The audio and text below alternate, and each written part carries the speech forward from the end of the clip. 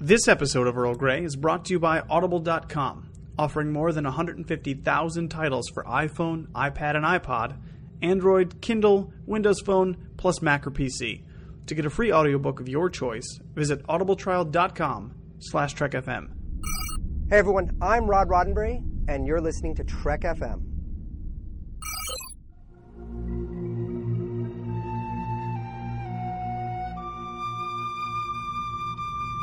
Tea, Earl Grey, hot.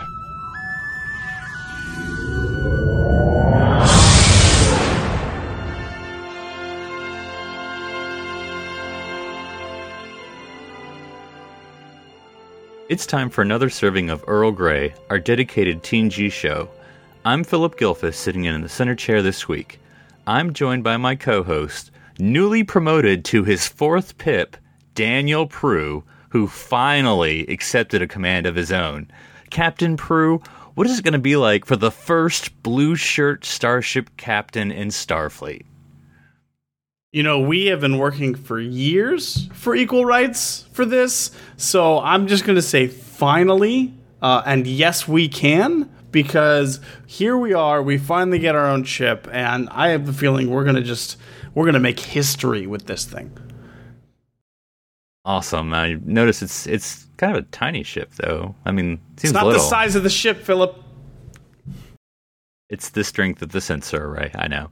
I'm also joined by my second officer, newly promoted Lieutenant Commander Darren Moser. Darren, how are you adjusting to your new responsibilities?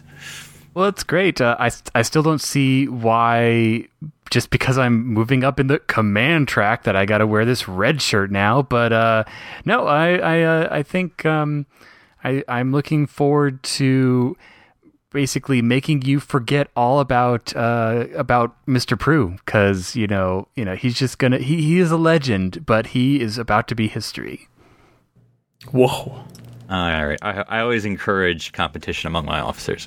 Well, as folks probably can't tell from those introductions, we're tackling an interesting character topic this week, kind of a way to look at all the folks that we love in the next generation.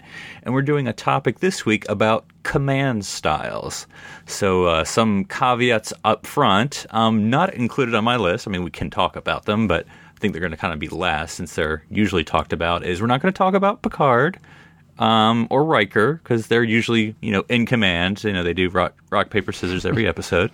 So we're kind of examining all the other characters and their sort of times in the big chair, and how they sort of, reacted, and what character traits they brought in when they sat in the big chair, or had to figure out whether to keep the fish in the ready room or not.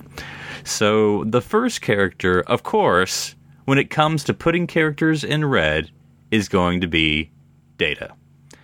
Of course, Data is I know everyone listening knows this, but just to reiterate, Data is the second officer. So technically, after Picard and Riker, he is next in line. He is the Speaker of the House of the Enterprise, I believe is how it Does he have a wig? Is this Parliament? Well, that hairpiece can come off, I assume, yes, according to generations. So, but Daniel, Data in red. What do you think of Data's command style as not just an operations officer or an engineer when he's put in command? What do you think? Well, we've talked about this before. Of course, I love it. I think it's great. But when I was first thinking of this topic, when we were going to talk about it, and I know as a TNG fan that a lot of comparisons are often made between Data and Spock, even though they're technically opposite characters in a lot of ways. But they do have a lot of similarities, and one thing that you'll notice about Spock that has been talked about on places like Standard Orbit or any other Trek forum that you can think of, is that usually when Spock gets in command of things, it doesn't always work very well. He's not the greatest, he's not the greatest commander. He doesn't seek it. He doesn't want it. And then he gives it up quite readily when the opportunity presents itself. But when Data does get command, I mean, he it's not like he seeks it, right? Of course, but he certainly will recognize when it's not given his due. And I think the brief glimpses that we see of Data is he actually makes quite the competent officer. And he also mirrors Picard's command style in a lot of ways, I think, because, Picard is very unemotional. When he's in command, he's very, he's by the book kind of in a lot of ways for most of the time. And I don't know, but when Data gets in the chair, I just feel like, man, what can't Data do? There's nothing Data can't do. He can even dress up as a woman in a Western. Yeah, and of course, Data is, I think, permanent fourth shift captain, right? So he's captain of the reduced lights. Eat your heart out, Harry Kim. That's right. Now, and I guess just to be specific, of course, and you guys can correct me because I could be wrong, but Data's first command is the USS Sutherland in Redemption Part 2, which he strangles out of Picard's reluctant hold to give him a ship. So, Darren, what did you think of Captain Data on the Sutherland? No, it's a great episode, and just Data being in command is one of the many strengths of that episode in many ways. And it's a Nebula class. Love that class. Such a cool ship. Kind of dinky bridge for what we were expecting. Probably should have been an Enterprise, a Galaxy class module, but that's neither here nor there. But no, it was good. In some ways, because he's in this little tight bridge and he's right next to his officers, and he's really got to, take command and just tell them what to do. And obviously, the greatest part of that is his foil, his first officer that he's. That's saying is unfeeling and he doesn't care. And Commander McDouche? Yes. And so, seeing Data play off against someone who's not on the Data fan club, that was interesting because so much of your command style is not so much, did you detect the right tachyon signature or did you push the button fast enough, but how do you manage your team when your team doesn't believe in you? And we see, the examples we see before with like Kirk and Picard, and they're already established captains. No one's saying, well, for this Picard, like we don't quite get him. It's like, no, he's pretty quickly. Everyone just is on board. So yeah, it's a great episode. I really enjoy seeing Data in command. Although he didn't change his shirt though for this. He stayed in his gold. And just real quick. That you just mentioned that, like, even Riker, we're constantly told that he's ready for command, and all of the characters that interact with him believe that and totally buy that. Like, we don't see that struggle to actually gain the respect and gain that authority with either Picard or Riker. But with Data, Data has 10 times the challenge because he's a robot. But it's interesting that like both Riker and Picard, even from the beginning of the series, already command a level of respect that Data just doesn't get automatically. I think it would have been really interesting to see Data taking command of like a ship of Vulcans. Like they just like recognize him as one of their own, and they're just like, "You're being very logical. Bliss, I will do exactly what you say." And there's eyebrows everywhere, They would treat him like the aliens in Toy Story treat. It would just be like, Data, whoa, you have saved our lives. We are eternally grateful. It's interesting, actually, that we don't really get any Data Vulcan interaction in TNG, hardly at all, except for Spock, and Spock by that point is very not typical Vulcan. Like at that point, he's like fully realized past movie Spock. He's very okay with his kind of humanity part of himself, but we don't actually get like a straight Vulcan and Data, because you're right, Darren. They would definitely get along, it seems, but it would be interesting just to see them play off each other, just to be able to explore the differences between those kinds, the way of thinking that they would have. Be the most efficient ship ever. The Vulcan doctor was introduced in a Data episode. Yeah, but Schizoid we Man. don't get like one-on-one time. Like they don't talk to each other really. I mean, Data, especially since Data is possessed by a creepy old dude for most of that episode. So yeah, Data's not having a good day. no. Yeah, it is not Data's day.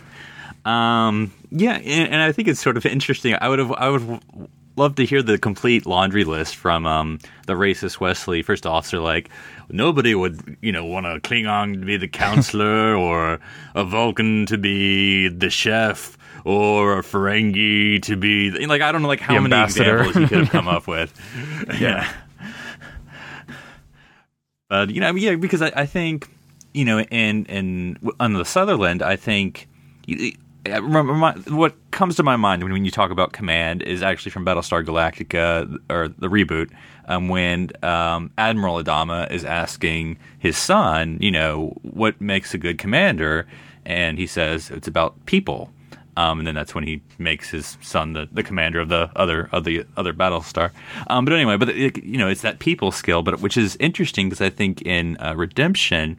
You have that conflict with the first officer saying, well, you don't know people because you don't have emotions. And, like, Data sort of ends up playing this chess game against the Romulans and kind of breaks orders and all this other stuff. Well, and, we get that great scene later with Picard, which, again, is teaching us even more about command, where Data's like, I'm sorry, I know I messed up, I know you're going to demote me down to exocomp, but Picard's like, I mean, it's a great line. I think if I can remember correctly, it's too many, or the phrase "I was just following orders" has justified too many a travesty, in our exactly in Daniel. our society, and so he commends Data for sticking to his gut, as it were, even though he has no gut.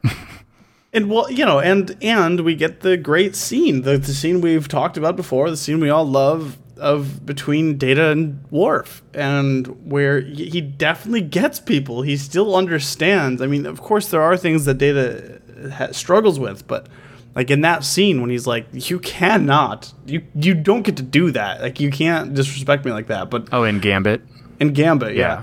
But like, listen, like.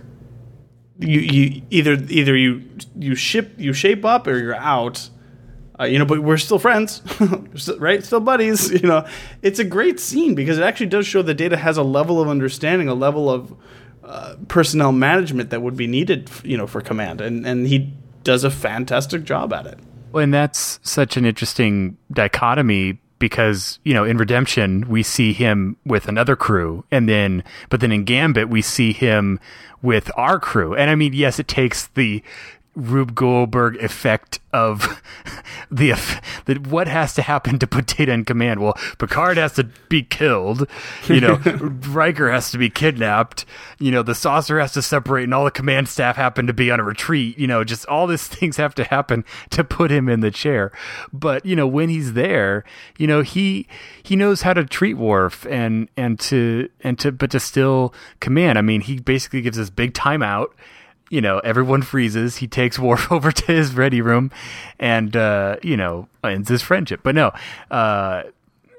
What is the exact yes, that's what I was thinking. That's Mr. Belding. And that would make perfect sense because that would make Captain Picard Mr. Belding. Right. Well, Riker would be AG. We can do this. Riker would be Slater. Yep. I think that is, Troy would be Kelly. Yep.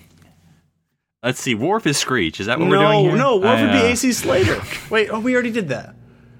Oh, yeah. See, you got to think about this. That's tough. I don't know.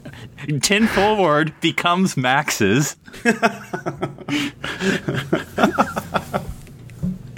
And the stairs they always hang out with the turbo lift. The very famous drug episode of Saved by the Bell, would that be the game where they all get addicted to?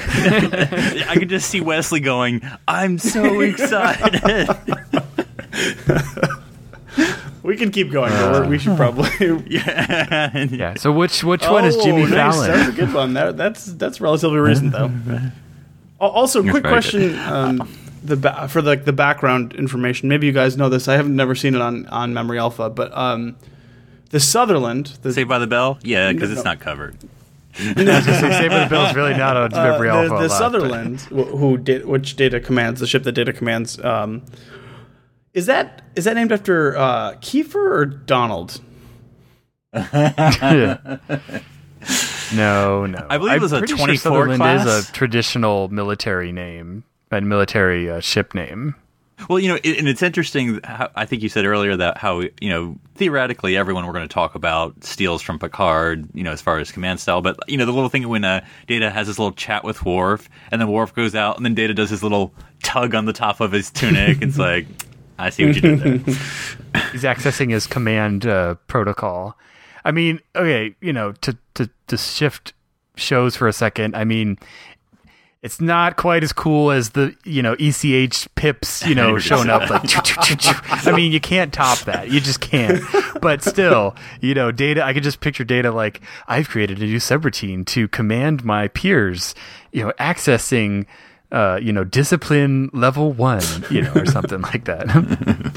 Is it like in theory? We all what know about that Data, your commander? Well, we all know Data could have just gone down to the holodeck, created one of those interface chairs like Barclay did in the Nth Degree, and basically just owned the ship. Yeah. I mean, he really could have, or just plugged himself in that little USB cable he's got, coming out of the side of his head. I mean, Data doesn't really need other people, but And I was actually thinking, Philip, looking at your notes here, one of the episodes that you didn't mention where Data was in command is Brothers, because Data is definitely the boss in that episode. That is true. Well, I didn't mean mutiny. I didn't mean coup. Tomato. I mean, really, like, no one can clear a bridge like Data. Yeah. Like, let's see. Goodness. We want to evacuate. Why don't we just tell everyone that the air is being sucked out of the room? That's going to get them out real fast. Go ahead, Worf. Shoot your puny phasers at the air and see what happens. Well, it's, and I know we've said it, but I'm going to say it again. It's interesting that Data has to fight literally, well, not literally, but like verbally at least, for command and redemption. Kind of like, by the way, Captain Picard, I am your second officer. I know you made Wesley a commander of one of these ships, but technically I was supposed to be your next choice after Riker. Pulls out a diagram of like the command structure. but we all know why. But it's like, really, Data should have been next, either first officer or his own command. And so, but it's interesting that almost like everyone else gets the nod, which kind of reminds me of something we've mentioned before, that like in season 1 or 2, like it takes a couple episodes and seasons until we see Data like even touching the center seat. It's like Geordi's getting turns before Data. Well, now are we going to mention, that shall not be named? I mean, Data does change, he is being groomed to be the new first officer in Nemesis. Yeah. That's true. And, in my favorite deleted scene, Picard tells him that one day you'll be leaving on a command of your own, Yeah, in another 25 years or so. Good luck, bud. Yeah. Okay. Well, and then we could talk Data forever because, always choose Data. Always choose Data. But this is theoretically going to be a shorter character topic, but maybe not. But Beverly Crusher, you're like, well, but she's the Doctor. But yeah, she's actually Commander Beverly Crusher. She didn't go to command school to be called Doctor. That I'm a commander, but I'm actually Lieutenant Commander, because in the military we can't just say Lieutenant. Oh gosh, don't get me started. But yeah, but she's a real for reals commanders, and a blue shirt commander. So there you go. But she has a couple interesting command opportunities. Descent is her first time commanding the Enterprise. It's like, hey, we're all going to go on the planet because I don't know. That's what the script says. So we're going to leave a skeleton crew, and then like Gregor's like, well, who are you going to leave in charge? And then it just cuts to like, oh, it's Beverly. But anyway, so yeah, I know.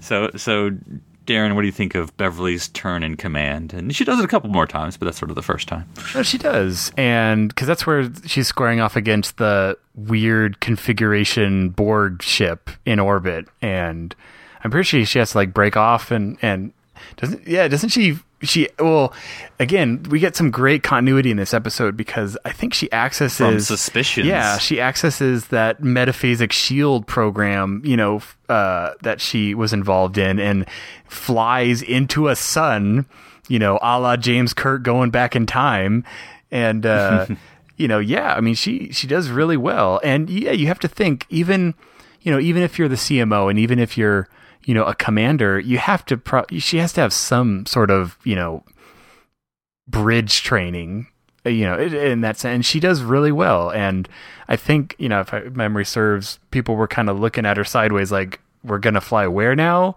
You're gonna leave them down there? I mean, how many times do people have to make a decision to leave people? And it's always the best decision, but someone's always complaining, like, we can't leave them there. But no, I think she's a great commander.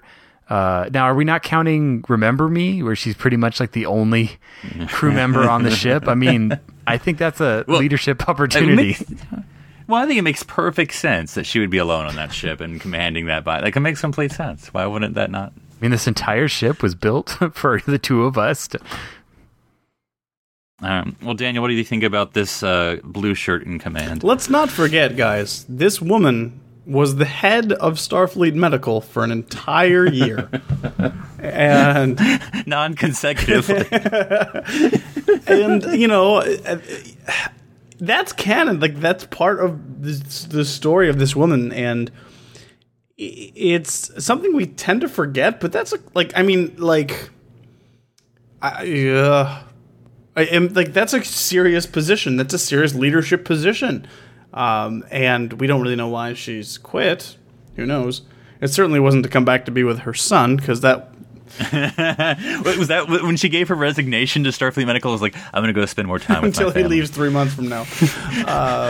But I mean, she obviously has leadership skills. But at least enough to, fake it for a year.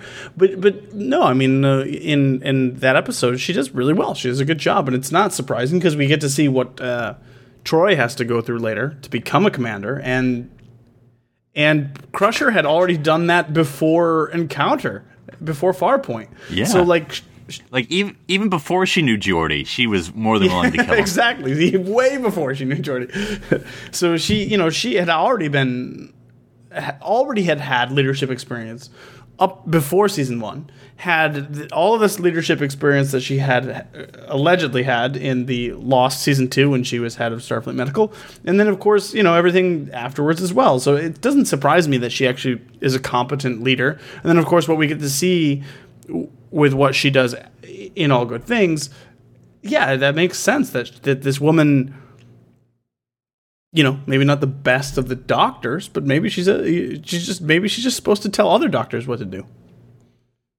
Yeah, they actually only have, living people on the bridge of the Pasteur. It's all EMHs running the vast medical wings. Well, you know what they say, those doctors who can't doctor command. Oh, gosh. Isn't that the saying? Is that not? Oh, yeah. Yeah, and of course, you bring up All Good Things because, of course, she becomes the other Captain Picard on the USS Pasteur, and so and I guess becomes a red shirt, but she's a blue shirt, red shirt. That still messed me up so much. Like I literally thought all the uniforms were just red. I didn't realize that was supposed to be like command red. Well, that's because even on. I'm not even going to get into the colors again. Let's not even talk about it. But I think when I think about we haven't done our Beverly episode yet, so spoilers. But I think one thing about Beverly, almost 100 episodes in, we have not done one of our major characters yet. But okay, we promise we're going to get her done before 100. And before the star's corona explodes. But a lot of times with Beverly, and I'm just thinking in my head, but is that when like Picard or someone like tells her something or explains something to her or suggests something, she has this sort of don't talk to me like I'm an idiot tone. She's like, yes, Jean-Luc, I do know that. There's Worf's oh, we have to leave, Doctor.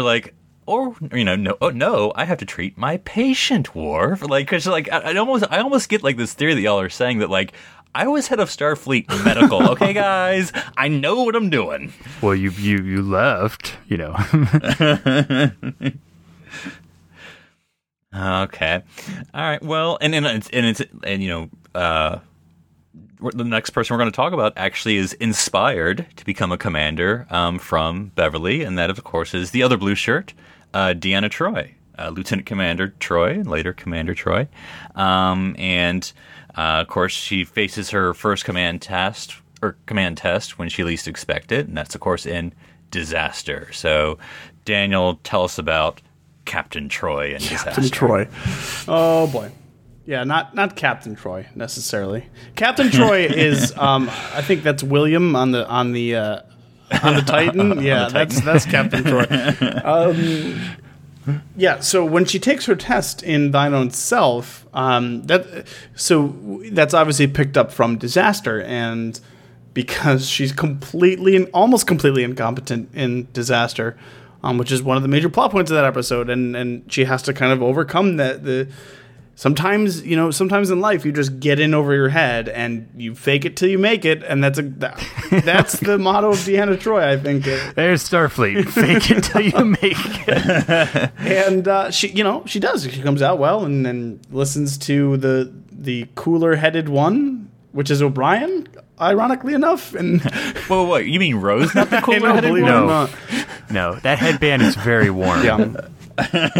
But so is O'Brien's curly hair, so it's like, who do you listen to, but anyways, and not many people know that the ending of Disaster is when they finally come back on the bridge and they're like, oh, well, thanks, Troi. Wait, Lieutenant Troi?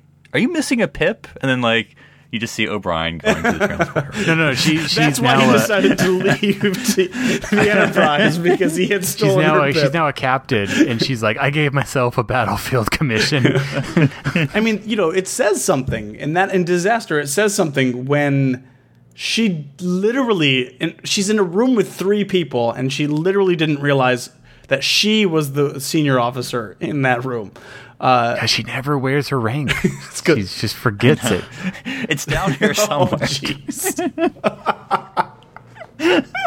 Does she keep her pips on her space bra? Is that what we're trying to say here? I don't know. I'm not familiar with 24th century feminine undergarments. I mean, she's lucky she has a comm badge. Like, it's the way they designed that uniform. No, seriously, I mean, like, it's much better when they put her in an actual uniform. It's like, oh, hey, look, you have a rank. Look, you have, a comm badge, and, we can tell what department you're in. You say there's no blue shirts because they gave her the, gray with purple trim for so many years. Yeah, no, I mean, really, we talked about this 1,000 times before. The strength of Deanna is really the strength of the writing. And she can be a really interesting, really awesome character, and it's unfortunate that it's few and far between that we get that. But like, I don't think, like, in my head after TNG, like, even though she goes on to the Titan, I don't see her ever becoming a captain of a ship. But she's still a commander. USSS counselor. She goes to Starfleet. Yeah, she could be head of, I don't know what they call it. Starfleet Medical Counseling Division. Like, I would buy that. That would be totally okay. She totally becomes Ezri's boss. Ezri becomes a captain. Nothing makes sense anymore. Yeah. Well, I think the thing that I find interesting about Deanna is that she has like a really quick learning curve in Disaster. That's true. Which I feel like is also a Voyager episode. But anyway, but it's because you have these, and it reminds me of real life, at least my Army experience, that, like, when you're commissioned an officer, and I'm sure it's not just the Army, any mode, but, like, you're a second lieutenant or you're an ensign or whatever, typically you're this, like, kid, you're like 20 something, but you're in charge because you're technically a commissioned officer, and there's, like, people who have been in the Army longer than you've been alive who you're now, more senior to. And so, like, but you have to, like, fake it till you make it, like you said, Daniel. But, like, I think Troi, when you have O'Brien, the stereotypical, non-commissioned officer there to support his officer, because he's the one who props her up. Like, hey, you're the commander, and I'm here to give you all your suggestions. And no, that's not exactly what string theory is at all. And then you have Ensign Rowe, kind of like she's the Shelby of this episode. Like, I want your position. You're going too slow for me. I can take over. So, but I think that at the end you have Troy making a decision, which is always what you have to end up doing, but treating both of those folks with respect. Leaning on O'Brien, even leaning on Rowe, using her resources. Well, and you mentioned Philip about her, just having a really fast learning curve, and the other episode it makes me think of where she is basically in command in a sense is Face of the Enemy. Where, talk about fast learning curve. By the way, you're now Tal Shiar on an enemy vessel. Go. It's like improv night, and it's, with the stakes are deadly, I'll take two suggestions from the audience. I heard covert intelligence, and I also heard... And death at the stakes, like Michael Scott said about improv comedy, you always start with a gun. There's nothing more dramatic than a gun. But she really shines in that. She keeps her wits. She does take command of the Warbird eventually. Yeah, she does. She does. And then she sits down and is all like, "You're gonna do this," and she's totally bluffing her way through like 90% of that episode. And she does it super successfully. She definitely does do it. She had an itchy trigger man who was like, shoot first, explain later, but... We call him Worf there. No, you meant. But who's the father, Beverly? No, just... of the Warbird. Well, it reminds me, and again, if we have to assume, and that everyone steals from Picard, it reminds me of that line in Attached, where Beverly and Picard are walking around, and Picard's like, "Oh, let's go this way," and Beverly's like, "You have no idea where we're going, do you? You're just making it up." Even Picard fakes it until he makes it. That's the secret, people. Everybody is equally lost. Well, our next person who went from red to gold to red, I guess, eventually, is Geordi LaForge. Fastest promotion in the West. That's right. So, we've talked about it before, but we're going to talk about it again. Arsenal of Freedom, which I think is another example of what we've been talking about, because it seems to me that many of these episodes are these characters that we like kind of stumbling their way through their first command, and I think that's what we see in Arsenal of Freedom. Darren, what do you think of Lieutenant Junior Grade in command of the Enterprise? What he lacked in pips, he made up for in guts. Geordi is great. He even he separates the saucer. He's using advanced, Enterprise tactics in this situation. Again, using the atmosphere to detect the alien probes, and but he relies on his team, and it's so much fun with, not just, Geordi LaForge, but also just LeVar Burton. When he's in that mode, you can kind of see the LeVar Burton reading Rainbow, kind of coming out a little bit, where he's just like, "Okay, people, we're going to do this." He's either explaining something or he's leading. He just has that natural charisma that comes across. Usually pounding his fist into something. Yeah, he's like, "Yeah, fire everything." But sir, it's a scientific mission. Fire every probe. We only have 2. Fire all the probes. But no, I love Geordi in command. And what about you, Daniel? I just want to submit that because O'Brien wasn't on the bridge, no one tells Troy that she actually outranks Geordi in that episode, and then instead, Geordi uses her as a counselor. So, Daniel, what do you think of Geordi in command? I like it. Geordi is one of the characters, like I mentioned about Deanna. I just don't see them naturally fitting into that position in a permanent state. Whereas so perhaps you would like to see an episode called Timeless. So, like Picard and Riker obviously are captains. That's who they are. Even though we never really technically get to see Captain Riker, except for that one episode. I can't remember the title of it. Oh, tell me.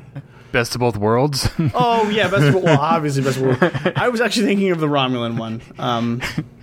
Face of the Enemy. No. The Defector. No. The Romulan one. I need more than the Romulan one. The Romulan one where they off. kidnapped Riker, and they. Well, no, it's that little boy actually, but it makes him think that. Oh, Future Imperfect. Thank you. That's what I was trying to think of. The Romulan one. Tomahawk is a cameo at best in that episode. Oh, you're right. Well, I guess I was double bluffed by that strange little boy. Very Romulan of you. But anyways, so obviously Is your grandfather a Romulan, Daniel? Wait a minute, I thought you were a blue shirt because you were a Vulcan. What the? But those guys are obviously captains. And it's silly to think that everybody would become a captain. This isn't TOS after all. And I just so like Geordi in command makes sense for like a temporary situation. Like they made him a captain of a Galaxy class ship in Voyager, and I was just like, nah. Well, and in the novels as well, he's the captain of the Challenger, which is a Galaxy class. Then the novels they must conflict with the actual canon on screen because, well, not on screen, but the JJ canon asserts that he's still an engineer. Right? He develops ships. He created the jellyfish, didn't he? In the comic series, maybe it's even farther in the future. I don't know. Well, JJ messed you're it all also up. forgetting, is he a captain novelist? Because all good things says he becomes a writer. Well, honestly, if it is the case that in the novels he's a captain and in the JJ verse he becomes a ship designer, I've got to say as far as his character is concerned, I kind of side with the JJ side of it. I totally see him being a starship designer before I ever see him becoming a captain of a ship. That speaks more to me as who Geordi is than... Whoa. Daniel, are you telling me that a starship designer could suddenly become a commander and then a captain of a starship? Like some Defiant starship of some sort? Listen, I don't believe Philip, it. we don't talk about the Defiant here. That captain's just too overpowered. Well, and, I know they stopped using it a lot, the whole saucer separation thing. But if you think about it, I think Geordi is the perfect fit for whenever they're separating to command the Star Drive section. Like that's his section. That's where his office is, and then, they get the saucer and they go out. I mean, I don't maybe beef up the capabilities of the saucer a little bit, but I think that would have made sense to me. Well, it's interesting that even in Relics, when, Geordi's technically in command of the Jnolan, and then Scotty is the chief engineer. He destroyed that ship, remember? Look, we've all lost the commands, okay? Picard's lost 2, Kirk's lost 1 and to his credit, he was not at the helm of the Enterprise D. But, goodness. All right, next is a character we've kind of talked about, but not really. So this may be a first time we're opening this particular box of children's drawings. And that is the other captain of the Starship Enterprise. And that's, of course, Thomas Halloway. Oh, no, wait, hold on. No, it's Captain Edward Jellicoe, who took command of the Enterprise D in Chain of Command Parts 1 and 2. And so, Daniel, before you tell us about Captain Jellicoe, can you get rid of that dang fish? That is rude, because he's a member of the crew, Philip. So I don't know if you noticed his tiny little comm badge, but it is there. He's lucky he even has a comm badge. Oh, wait, sorry. I mean, he doesn't have pips like Diana, but they're there. Jellicoe makes a huge impression, right in the episode. He really does, because he's so starkly contrasted with Picard. It's immediate that people. The entire conflict of that situation is the Jellicoe Riker situation, and it's interesting to think to me because in Farpoint, Riker doesn't get Picard. He doesn't get him at all. He comes up, like Picard doesn't even look at him. Well, Picard is kind of a jerk in their first meeting. No, that's what I'm trying to say. It's in the first 2 seasons. Yeah, it's interesting because it's so funny because Riker, the the Farpoint Riker, I think, would have dealt much better with Jellicoe than season 5 at this point. Oh, seasoned. That's a horrible thing you can say about a first officer. See, well, that's exactly a perfect example of it. But like, Riker had grown complacent and had grown used to Picard, and they had developed this relationship. It's interesting to think that Riker, that was so kind of at odds with Picard in the beginning, was gone. That he's now a different Riker. He's more go with the flow kind of a guy, and season 1 Riker would have actually, I think, gotten along with Jellicoe much better than that season. I can't remember what Chain of Command is. It's the end of season 5 to season 6, right? Yeah. End of season 5. No, season it's 6. it's a mid. Well, it's if a it helps you, mid-season. Dan, remember, It's Deep Space Nine started after season Chain 4, of season Command. 5. Then.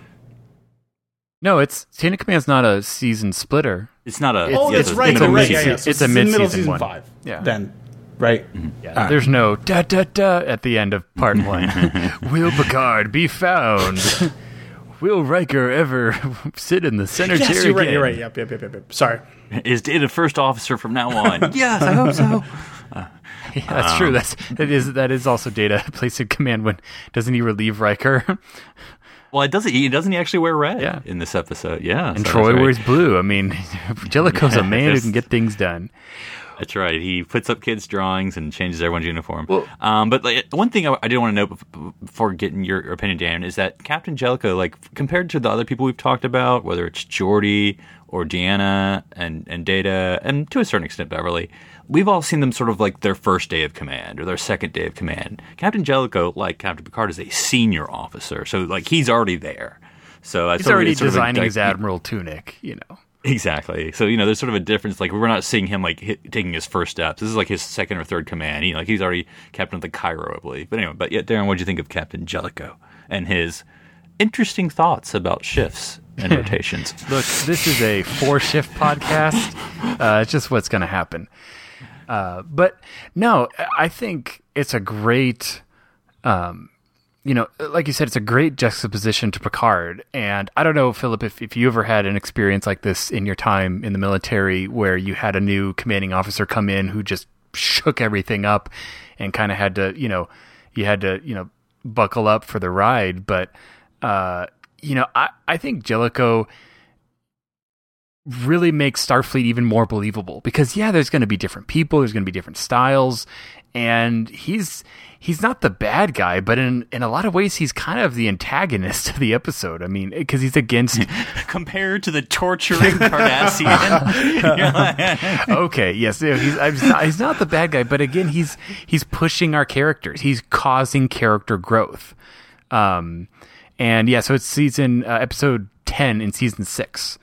So you're right, Daniel. It was season 6 that Chain of Command takes place in, and I mean, I can't look at Chain of Command or Jellicoe without thinking of RoboCop, obviously. But Ronnie Cox is just that makes me think of RoboCop. I mean, he's the upstart executive who's gonna take it all down. But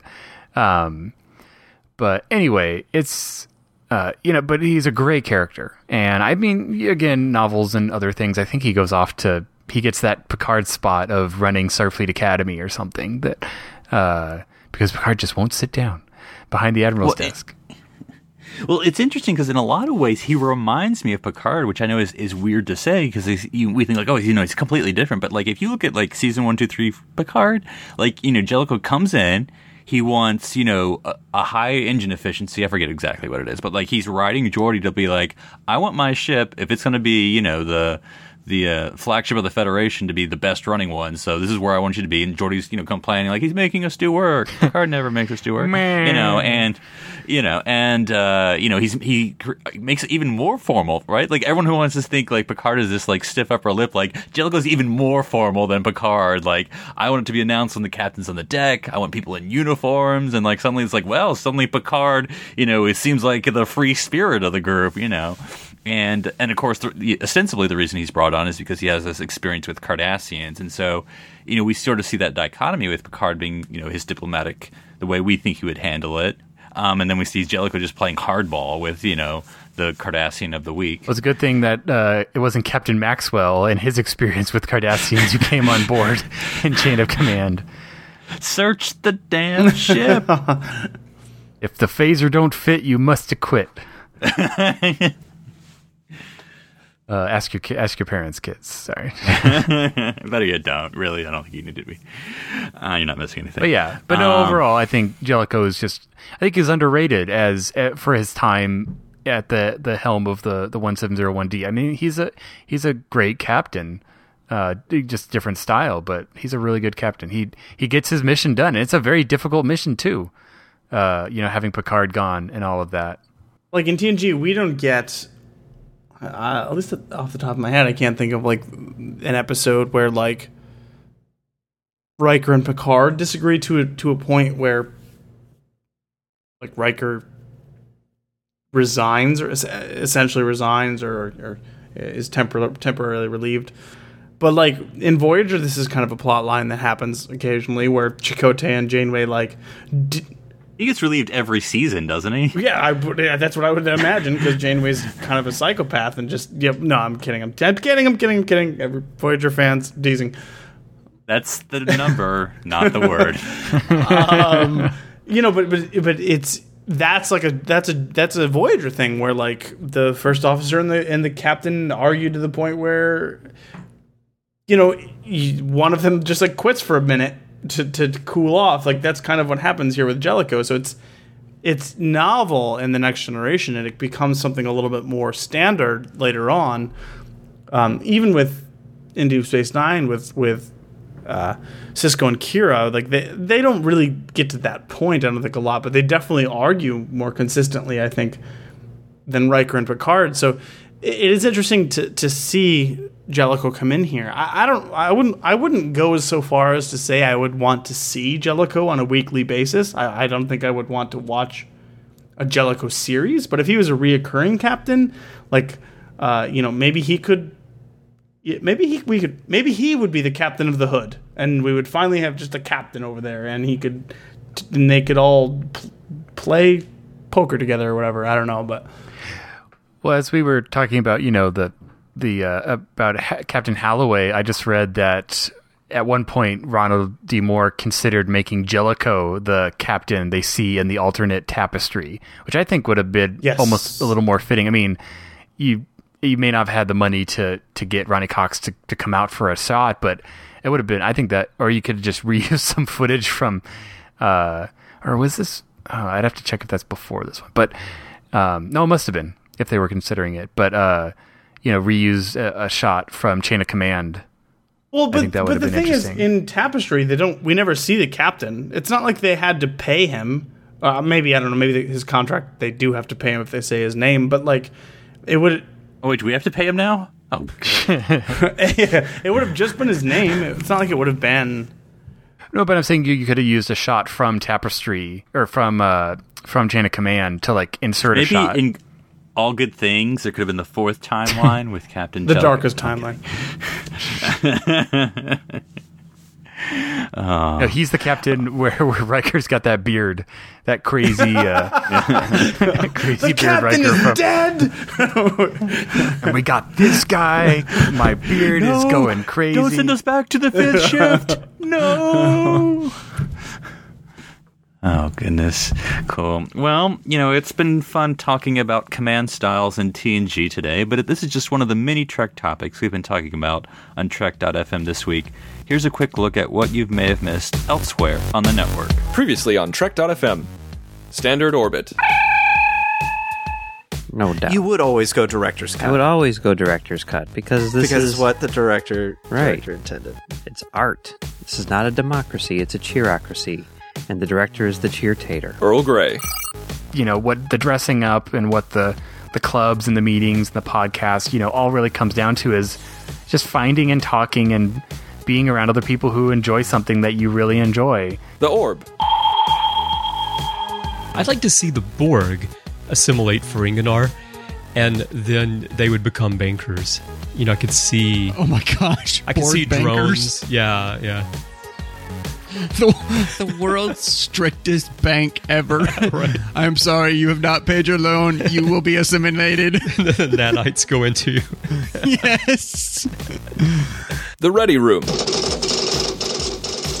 Oh man, I can see instead of Kirk, it's Mike Ditka throughout the entire. It's just like chewing the whole time, like, yeah, Edith Killer must die. Oh, she's gotta die. Commentary, Trek Stars. The theme song, I mean, I guess it's cool. The thing that I was kind of struck by was the opening title sequence itself. Yeah, it makes no sense. It's literally like all three of them are running for their lives. The 602 Club. But I loved the scene with Lucy and Tumnus when they first meet, because that's a very vivid description in the book. And I felt like they really nailed that in terms of the way it looked, and the CGI was advanced enough so that James McAvoy really looked like he had fawn legs. And Literary Treks. Tell us about coming up with this story for the crew of the Enterprise. Where did it come from for you, and what were some of your inspirations for diving into these characters once again? Well, Troublesome Minds was such a book that it left me with, as if I didn't quite finish. I'd come up with Troublesome Minds as an idea. The idea was, what pushes Spock toward Kolinar? Axanar, the official podcast. There is more to life than just get up, go to work, come home, watch TV, go to bed, repeat until dead. There's more to life than that. And I believe that that's the essential magic of Star Trek, is that it says, it appeals to that urge to get up off the couch, walk out the front door, and go see what's out there. And that's what else is happening on Trek.fm. So check out these shows to get in on the daily Trek talk. You'll find them in iTunes, Stitcher, TuneIn, the Windows Podcast Directory for Xbox and Zune. Visit the Trek.fm website for the full Trek experience. You can view our podcast directory to stream the audio from all of our shows. If you would like to contact us, just go to Trek.fm/contact. From there, choose Message to a Trek FM show and select Earl Grey. These messages will be relayed by Starfleet to the three of us. In social media, you'll find us on Facebook.com/TrekFM, or join our Facebook listener discussion group called the Babel Conference. Find it by searching the Babel Conference on Facebook. Now let's take a moment to talk about our sponsor this week, Audible.com. Audible is a great way for you to read all the books you've always wanted to read but never thought you'd have time for. This is the premier source for audiobooks, with more than 150,000 titles to choose from, and new titles coming every week. From classics to current bestsellers, and even some of the most famous Star Trek books like Prime Directive, Federation, and Spock's World, Audible has something for everyone. Now, as a Trek FM listener, you can get a free audiobook of your choice, along with a 30-day trial to see just how great Audible is. So give it a try today. Catch up on all those classic Star Trek books you've yet to read. Just go to audibletrial.com/TrekFM and sign up today. Again, that's audibletrial.com/TrekFM, and we thank Audible for supporting Earl Grey and Trek FM. There's one more way you can directly help us to keep Earl Grey coming to you each and every week, and that's through becoming a patron of Trek FM. By visiting patreon.com/TrekFM, you can choose among various pledge levels and receive rewards for becoming a Trek FM patron. These rewards let you inside the observation lounge of our network and make it possible for us to distribute all our great content. So please become a patron and visit patreon.com/TrekFM today. All right, Daniel, if people want to contact you about how Blue Shirts can advance in rank, where can they reach you on the internet?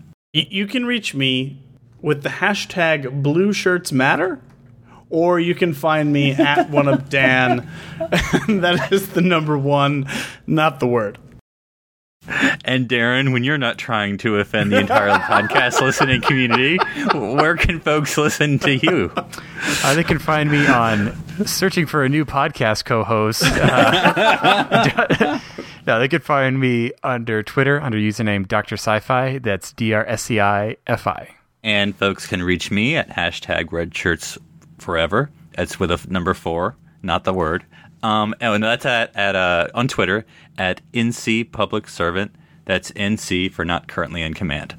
All right, guys. Well, my alarm just went off, and I have to go catch the bus if I want to go to school on time. So until next week, make it so. Live long and prosper. Engage. Fire.